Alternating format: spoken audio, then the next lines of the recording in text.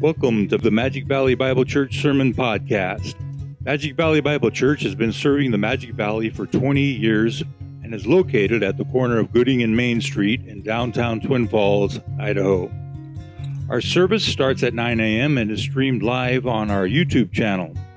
For more information, please visit us on the web at www.mvbibletf.org or Facebook at facebook.com/mvbible or YouTube at youtube.com/mvbible.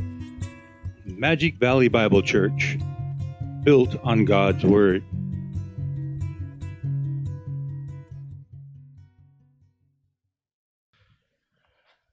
Thanks, brother, for leading us in worship, and what a joy it is to sing about Christ. One of the joys of technology is that when you're worshiping, sometimes you get texts, and I got this watch that kind of it throws me messages. So all I have to say, this is from Riker Herndon. It says, "Good morning, Shepherd. Our little one was born late last night. No name just yet, but we just need to be mindful of them. But we rejoice with the Herndons and the joy of life, and in the midst of worship to know that He is not only great, but sufficient to supply all of our needs in the midst of all that." So if you're watching, congratulations. Take your Bibles and open them to Mark chapter 2. Mark chapter 2 is going to be, of course, our landing spot for many a months to come. Maybe the Lord will come back before we get done. But that's okay, because we're in a great book. We're in a book that exalts Christ and brings His truth in front of our hearts. And what a joy it is. Today's sermon title is Dismantling Legalism, Part 2. Let me read our passage for us, and we pick it up in verse 23 of Mark chapter 2.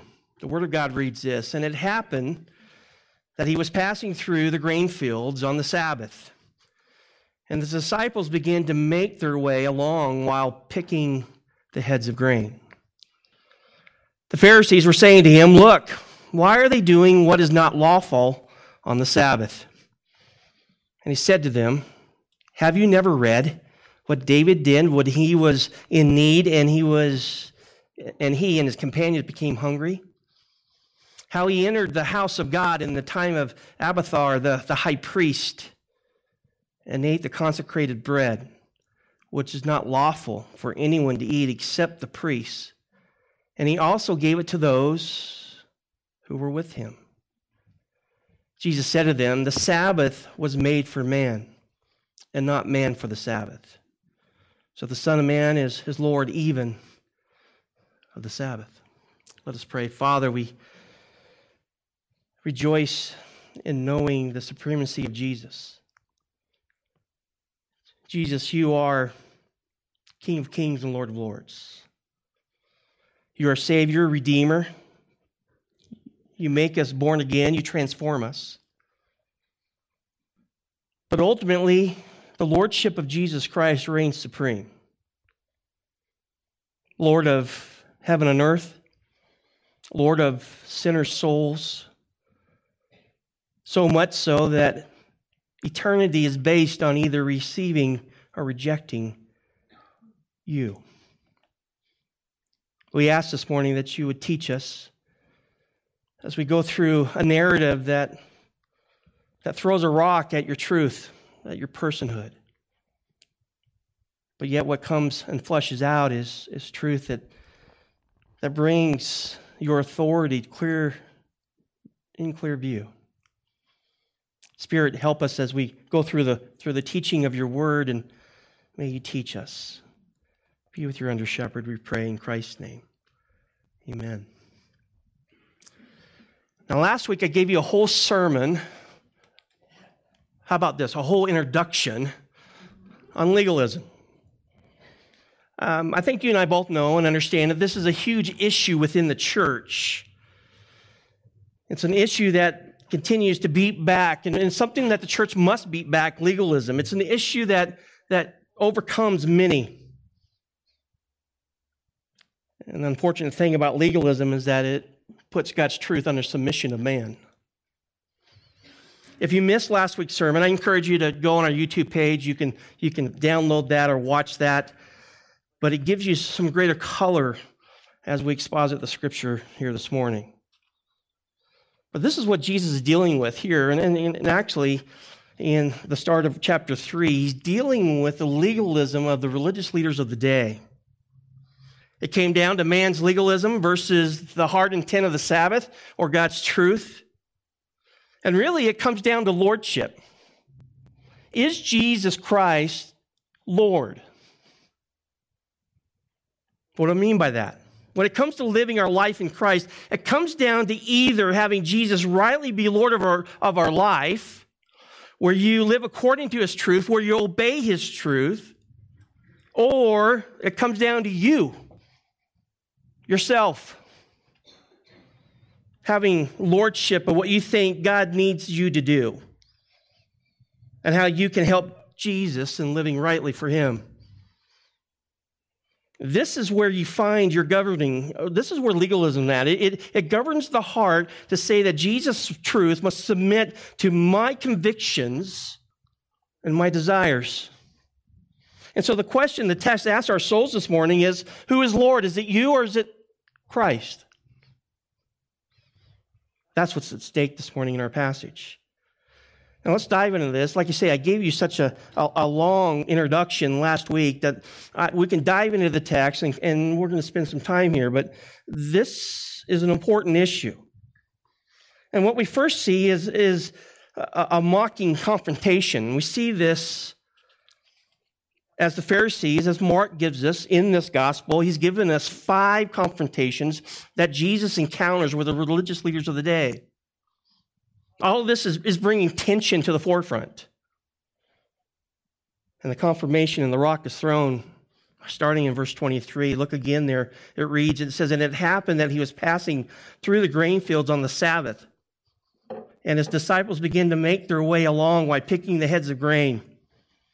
And the Pharisees were saying to him, 'Look, why are they doing what is not lawful on the Sabbath?'"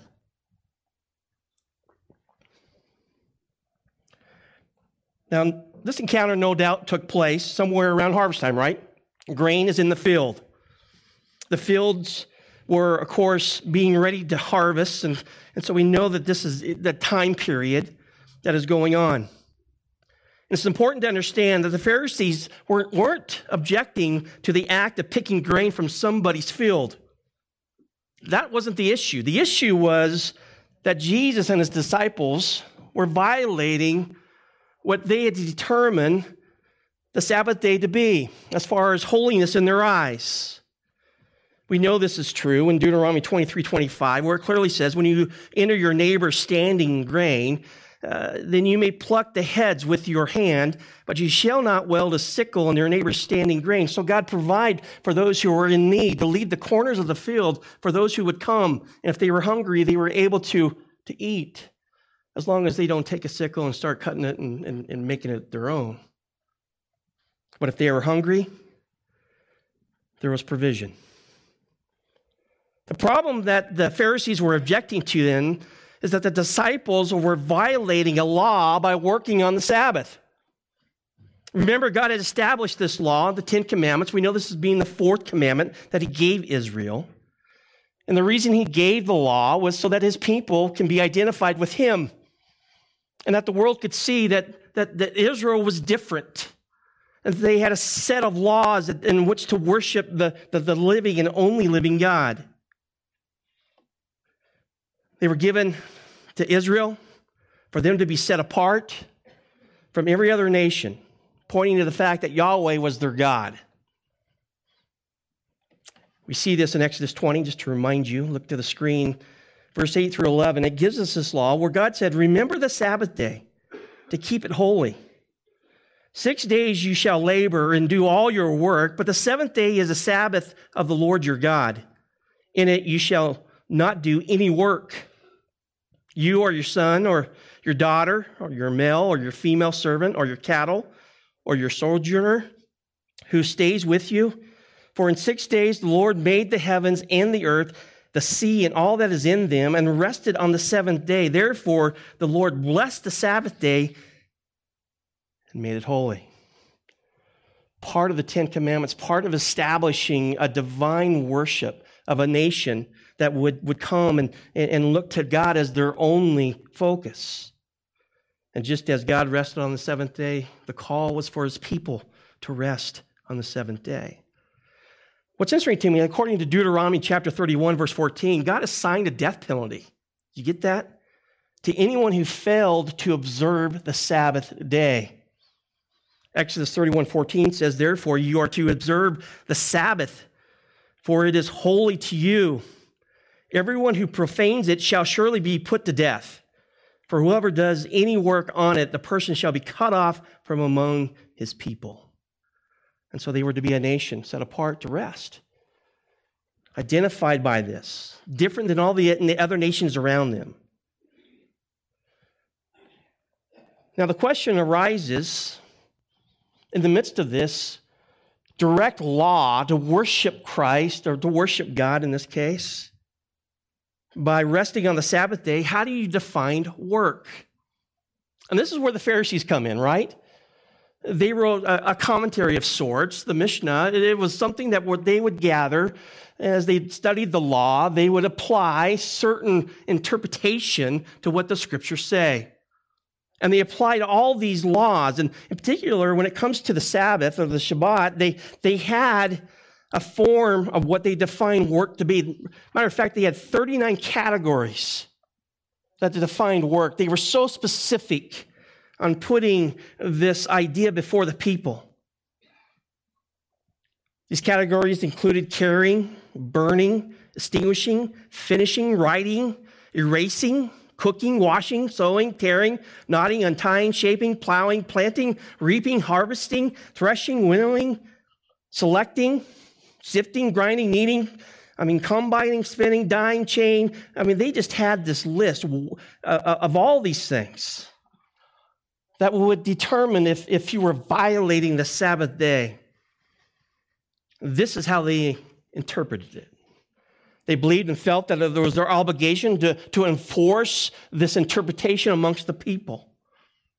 They believed and felt that it was their obligation to enforce these religious rules. And in essence, what happened was that when God says, listen, I want you to be set apart and take the seventh day and to worship me, to rest, to be a blessing, to contemplate all the things that God has done, the Pharisees in turn added a burden. They added a heap of prohibitions that were heaped upon the people, and they were kind of this police Gestapo type of approach in which they kept people in line and they would call people out. Now, of course, one of these prohibitions, of these 39 prohibitions, one of them was concerning to exactly what the disciples were doing, reaping. Luke's account in Luke chapter 6, verse 1, it tells us of the disciples were actually taking the grain in their hand, they were rubbing it so as to get the grain out so they can eat it. This was forbidden by the Mishnah, by the Pharisees. To grab the grain was one thing, but to reap it by rubbing it with your hands was something totally different. From their approach, the disciples were in trouble. And of course, you can see what's happening here. Jesus, in the midst of gathering his disciples, in the midst of teaching the gospel of Christ, you got this group of just haters kind of following him around, looking with a desire to catch him in something. And they think they got him. As a side note, legalism does that. Have you noticed that? Not only in my own approach to legalism in a time where you look at life and you're looking at everybody else and you're taking notes. Legalism has the approach that you are taking a standard that you have set according to your own rules and you're applying it to everybody else. You yourself are holy. Those who are not doing what you think is holiness are guilty. Legalism does. It always points to the wrongs of people instead of cleaning what is right and who they are in Christ Jesus. The Pharisees aimed to prove that Jesus and his disciples should not be followed. Why? Because they're not following the Sabbath according to what we have established. The Pharisee had turned a special day into a miserable day. A day of burden. A day of late, in a sense of just heaping and stealing the joy from the people. And this is exactly what legalism does in your life. It makes your life, I've never met a joyful legalist, have you? I mean, it just brings and saps out all the joy. I remember one time we were over at First Christian and we were doing a vacation Bible school. And after the day, we would send the kids across the street with their leaders and they would go and grab lunch. The lunch ladies would set up there, and it was, of course, for kids to have lunch during the summer. We got approval that we could bring these kids over and all this kind of stuff, and so we were doing that. We show up, and I remember very clearly, there was 3 ladies, and they looked like legalists. I mean, they had the dress, and they had everything kind of wrapped tight. They saw us coming. Now, remember, these lunch lines were intended for children. And yet here these ladies were, and I'm right behind them. I'm in the front of the line, trying to keep all the kids behind us as we go through in an orderly fashion. And this lady just turns around and says, "What are these kids doing here? Surely they're not going to take all the food, are they?" They continue to kind of just nag, and I'm thinking to myself, Bear, hold your tongue, hold your tongue. But as you know, a bear can't hold his tongue sometimes. And so I expressed to them the intention of why we're here and the joy of sharing Christ with these kids. And all these kids just got done hearing the gospel, and they're hungry. They're physically hungry. Isn't that great that we have a program here? And she goes, "Well, I don't think it was intended for you and those kids." And just that dynamic of just turning your nose up against what it was intended for, to feed the kids. Legalism does that. It just soils the situation in such a way that it saps the joy and misses what it means to follow Christ. She even said, "You guys call yourself a church?" I'm thinking, holy smokes, this is pretty tough. But this is exactly what the Pharisees were doing. Legalism steals all the joy of following God and following Christ. I think it's important to understand, as much as we rail against legalism and making sure that we have it rightly checked within our Christianity, the other extreme is license. And I mentioned that last week. The whole idea of applying the grace of Christ that I can do whatever I want, whenever I want. That's just as bad, right?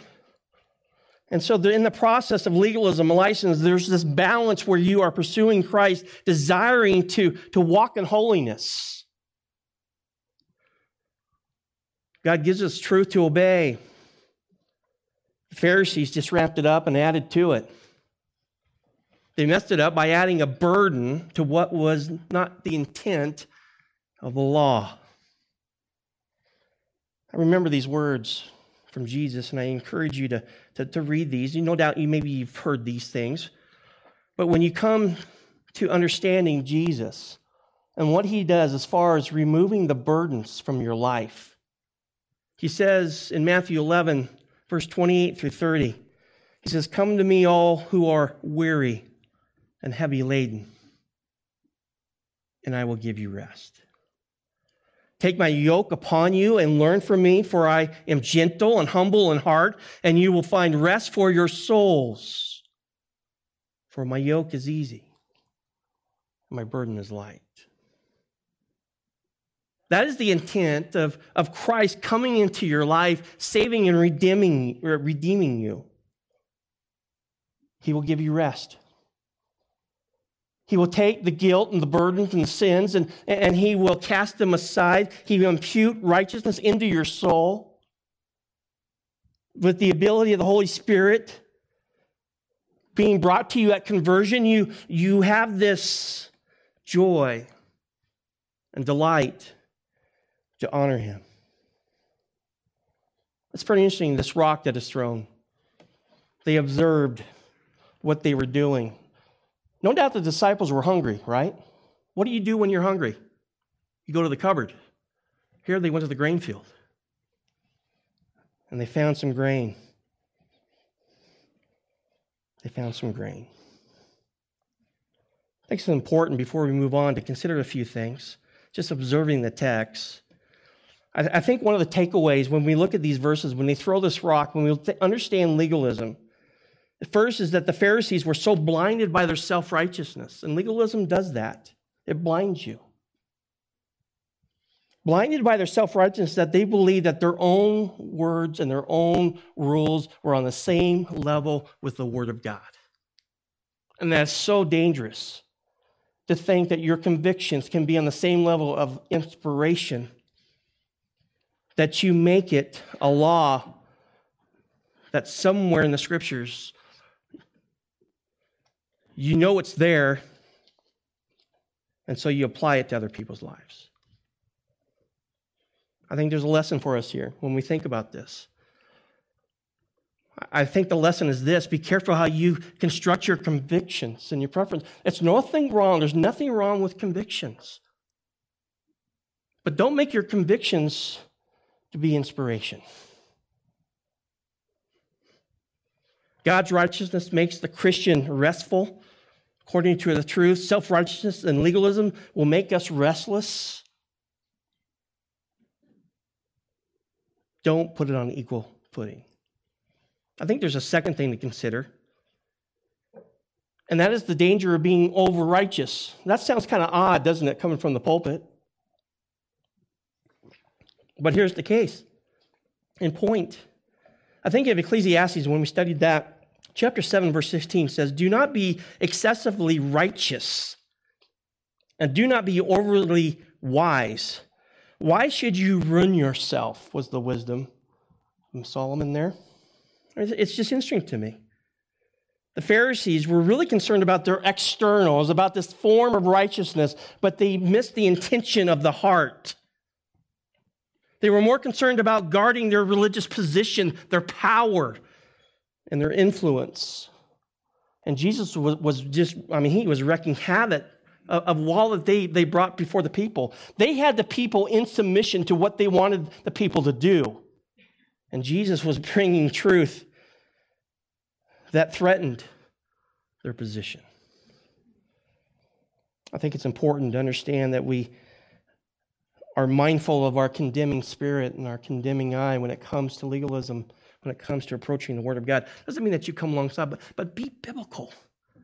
When you come along somebody, be biblical when it comes to helping people see what it means to live for Christ.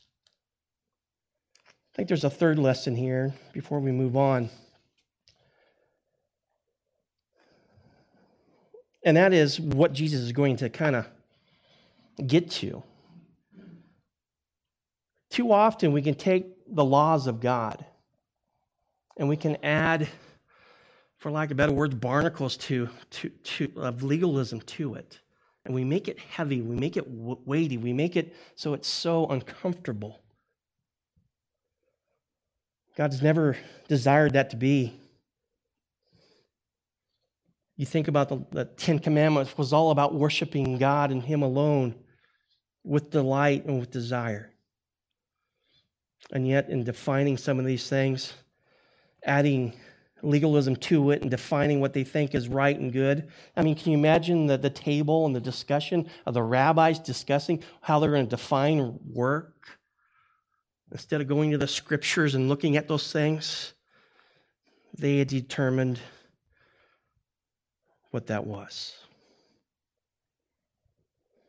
God intended the Sabbath to be a delightful thing, a delightful practice. Make sure that we're not adding to it and stripping the joy of what it's intended for. Back to our text, Jesus responds, right? And this is the joy of our Lord. He corrects the false legalistic approach that the Pharisees were bringing. Look at verse 25. He says, "And he said to them, Have you never read? And this is so remarkable. I mean, he's asking the Pharisees, who's established what the law is, have you ever read? Of course they've read, right? Of course they read these things. And he's just going for the jugular here. He's getting there and drawing their attention in here. Have you never read what David did when he was in need and he and his companions became hungry? How he entered the house of God in the time of Abiathar, the high priest, and ate the consecrated bread, which is not lawful for anyone to eat except the priests. And he also gave it to those who were with him. I mean, this is an excuse. Jesus is going straight to the scriptures, and he's pointing out to the reality that what they're missing is the intent of the law, the heart of the law, instead of this legalistic approach. And so he goes after them.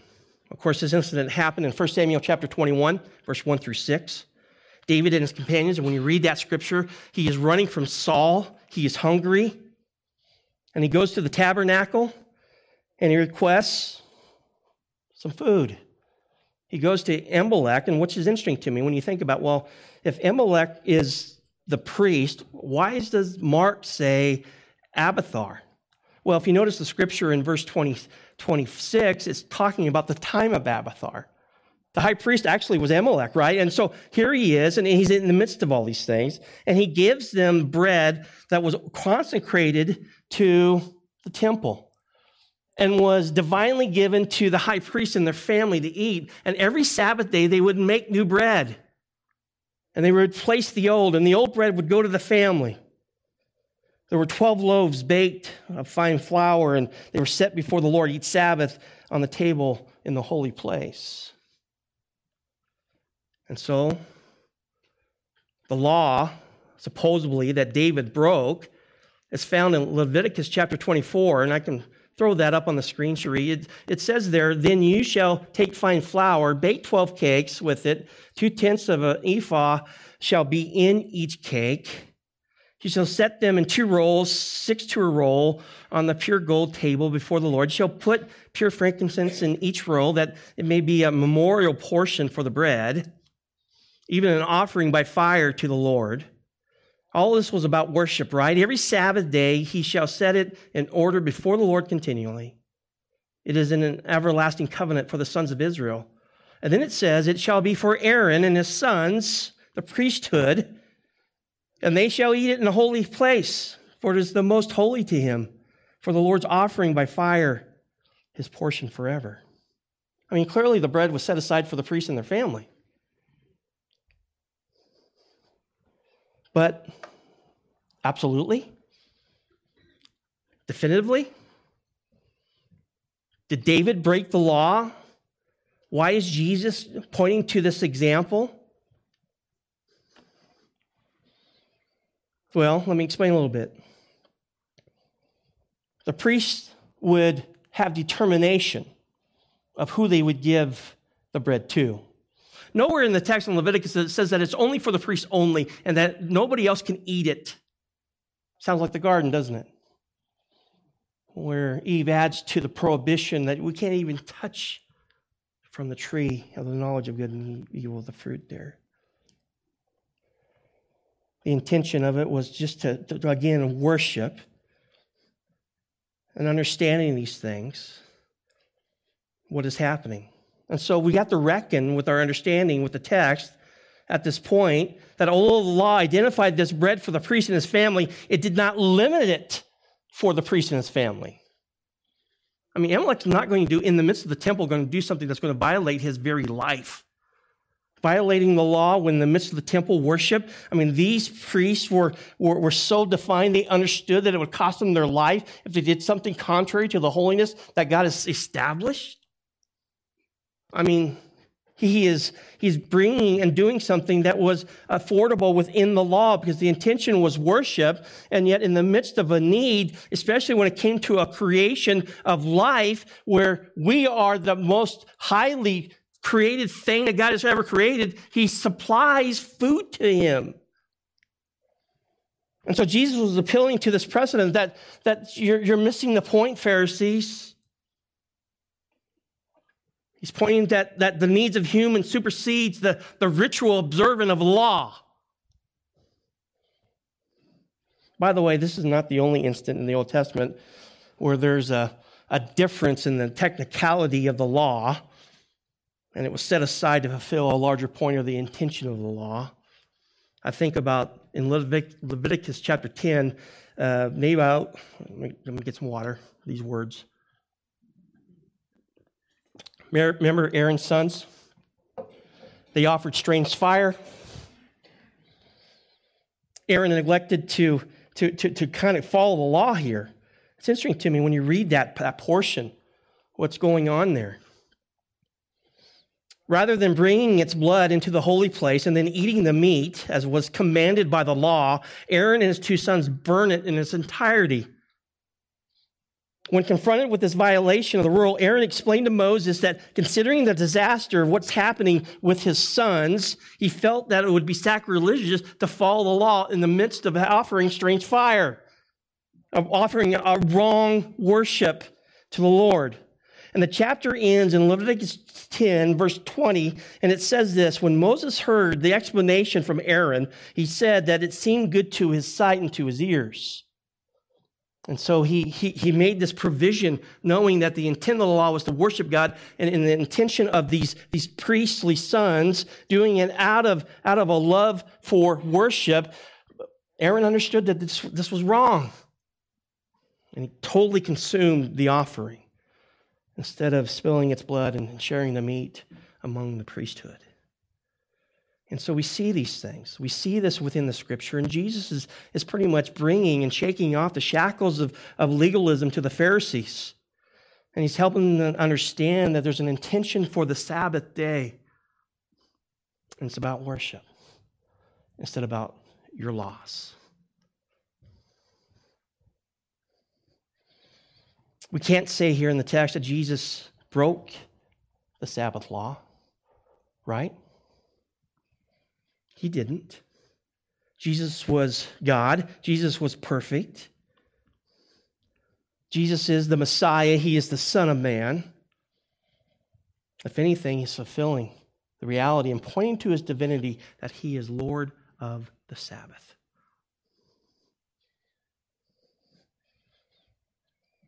Jesus, the Creator, the one who established the laws, telling the Pharisees that he is Lord of the Sabbath.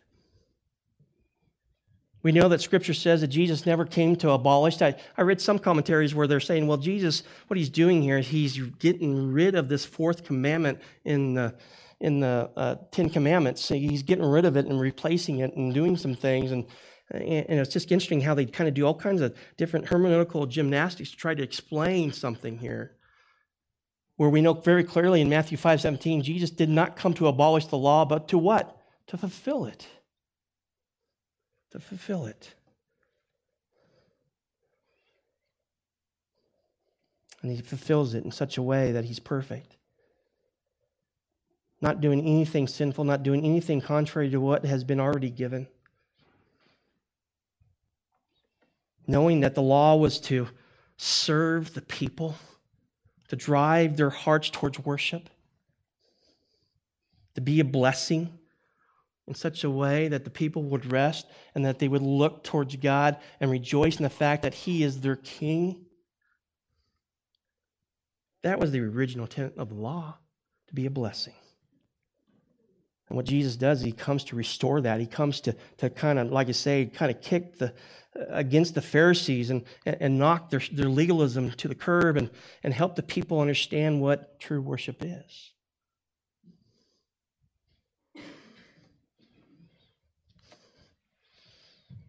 It's interesting to me, like you say, those commentaries, they overthink the passage sometimes. It's good to be a rockhead sometimes because you can see the simplicity of what's happening here.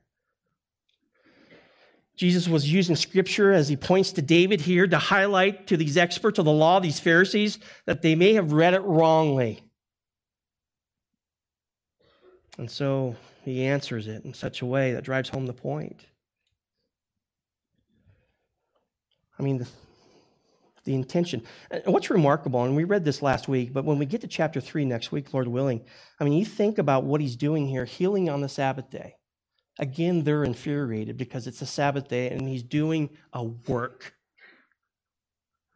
He's healing a person.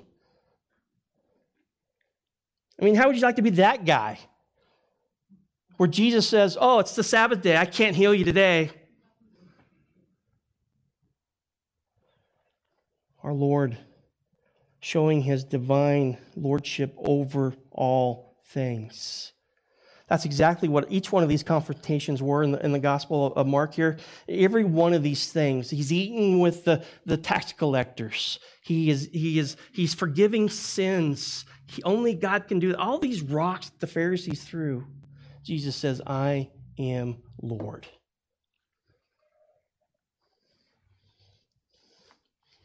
Which drives us to the point.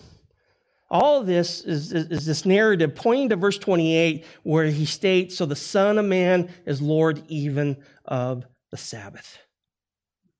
Pointing to his authority, pointing to the fact that he is king, pointing to the fact that he is God. I mean, this statement is the crux of the matter here. This is what he's driving at.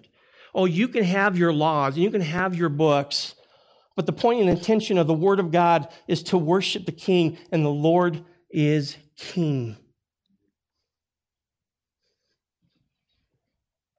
I think it also points to something where our world has messed this church thing up. Christianity is about a relationship with the living King, right? It's not about rules and regulations. It's not about do's and don'ts. Even though there's prohibitions in the Scriptures, we do that out of delight because we love the King. We love the King. I know not to be a church that says, here's our list. And as you come through the door, 1, 2, 3, and 4, oh, you're missing number 5. Turn around.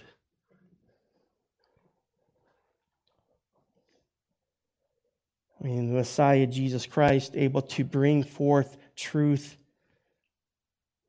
I think it also points to the reality of Jesus always providing for his people.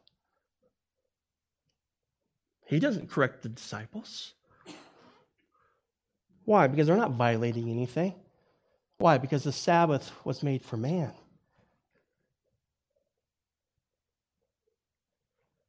There's an ability for him to function within it.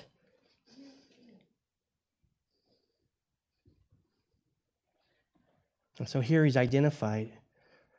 I think there's a deeper truth in the midst of all this when he points to the fact that David, in this example of David, he knows that he is the one who came from the lineage of David, and he is the Messiah, and he's pointing to this lineage of exactly what David has done, one of their patriarchs. And yet he is greater than even David. He's the Messiah. And he's Lord of the Sabbath.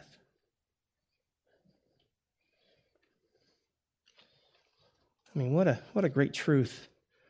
The reason I read Hebrews chapter 4 for scripture reading and the pastoral reading of this morning was understanding. The writer of Hebrews brings that to great clarification, that we have great rest in Christ. Now, the question can be, why don't we worship on the Sabbath then? Well, listen, the Sabbath is the Lord's day. And in the New Testament, every time you look at where the disciples came together and Jesus came together, they worshiped on the day of the resurrection and the first day of the week. But even by limiting it to a day is missing the intention of the law, setting aside a day for worship, to rejoice. Oh, to be so legalistic to think that, no, it only can happen on Saturday. How foolish we are. And miss the intention of the text and the purpose of the law, and that is taking a time to celebrate much like we do this morning. For that matter, every day is a day of worship, isn't it, for us? I mean, we are a blessed people. And we can wake up each morning rejoicing in the King and all that he's done on accomplishing on the cross, his resurrection, his life, his truth. We worship that every day. Oh, to limit that? I mean, you want to be legalistic? You can only worship God on the Sabbath day or on the Lord's day. How foolish. And that's what the writer was bringing to mind, that there's ultimate rest in the fact of who Jesus Christ is and what he's done for you, forgiving you of your sins, bringing you redemption, giving you grace. And we worship the King of grace. And no longer is it Saturday, but a Sunday where the people gather. Why? Because Jesus rose from the dead. On the first day of the week. He ascended on the first day of the week. No wonder the church would gather on the first day of the week instead of looking back. And I have friends who continue to look back at this and say, you know what, you're leading your people in sin because you don't worship on Saturday. Aren't you glad that Jesus comes and he breaks the shackles of the Old Testament law and legalism?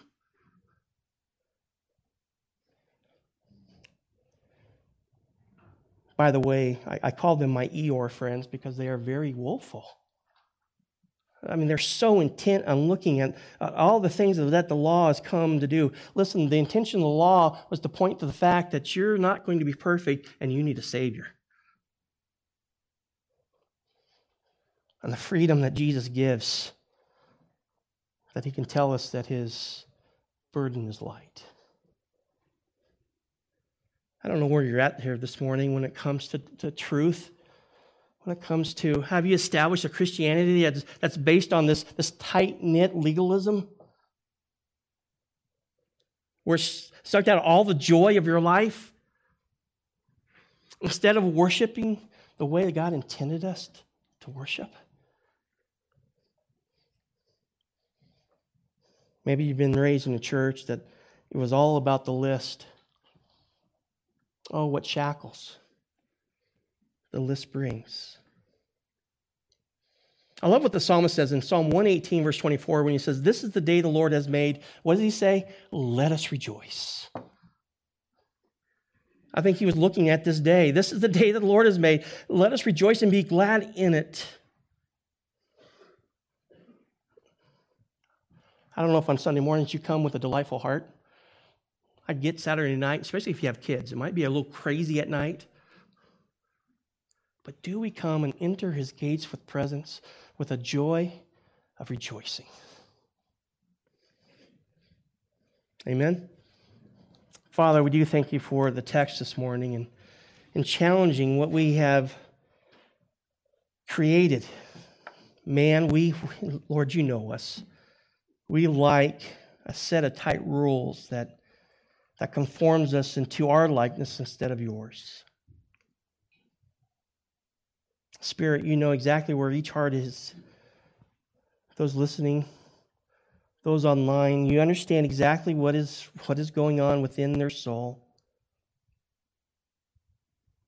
May we worship you out of delight instead of duty. May we come with expectant joy, knowing that you have eased our burdens. And boy, what a burden you've lifted. The fact that you took the wrath of God from us by dying on the cross for our sins and giving us grace and a righteousness that is not our own.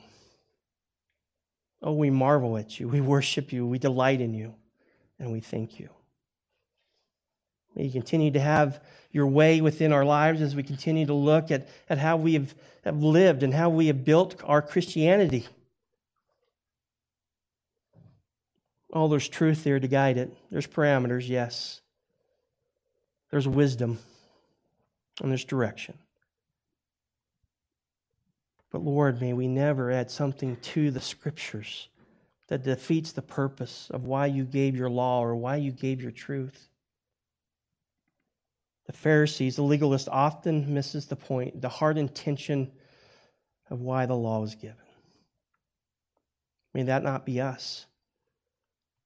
And so we thank you for your truth and helping us and really just kind of rattling our cages when it comes to our understanding of what it means to follow you.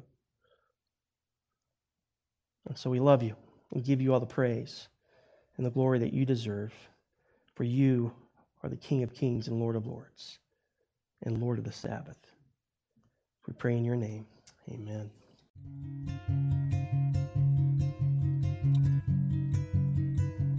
Thank you for listening to the Magic Valley Bible Church Sermon Podcast. For more information, please visit us on the web at www.mvbibletf.org or Facebook at facebook.com/mvbible or YouTube at youtube.com/mvbible.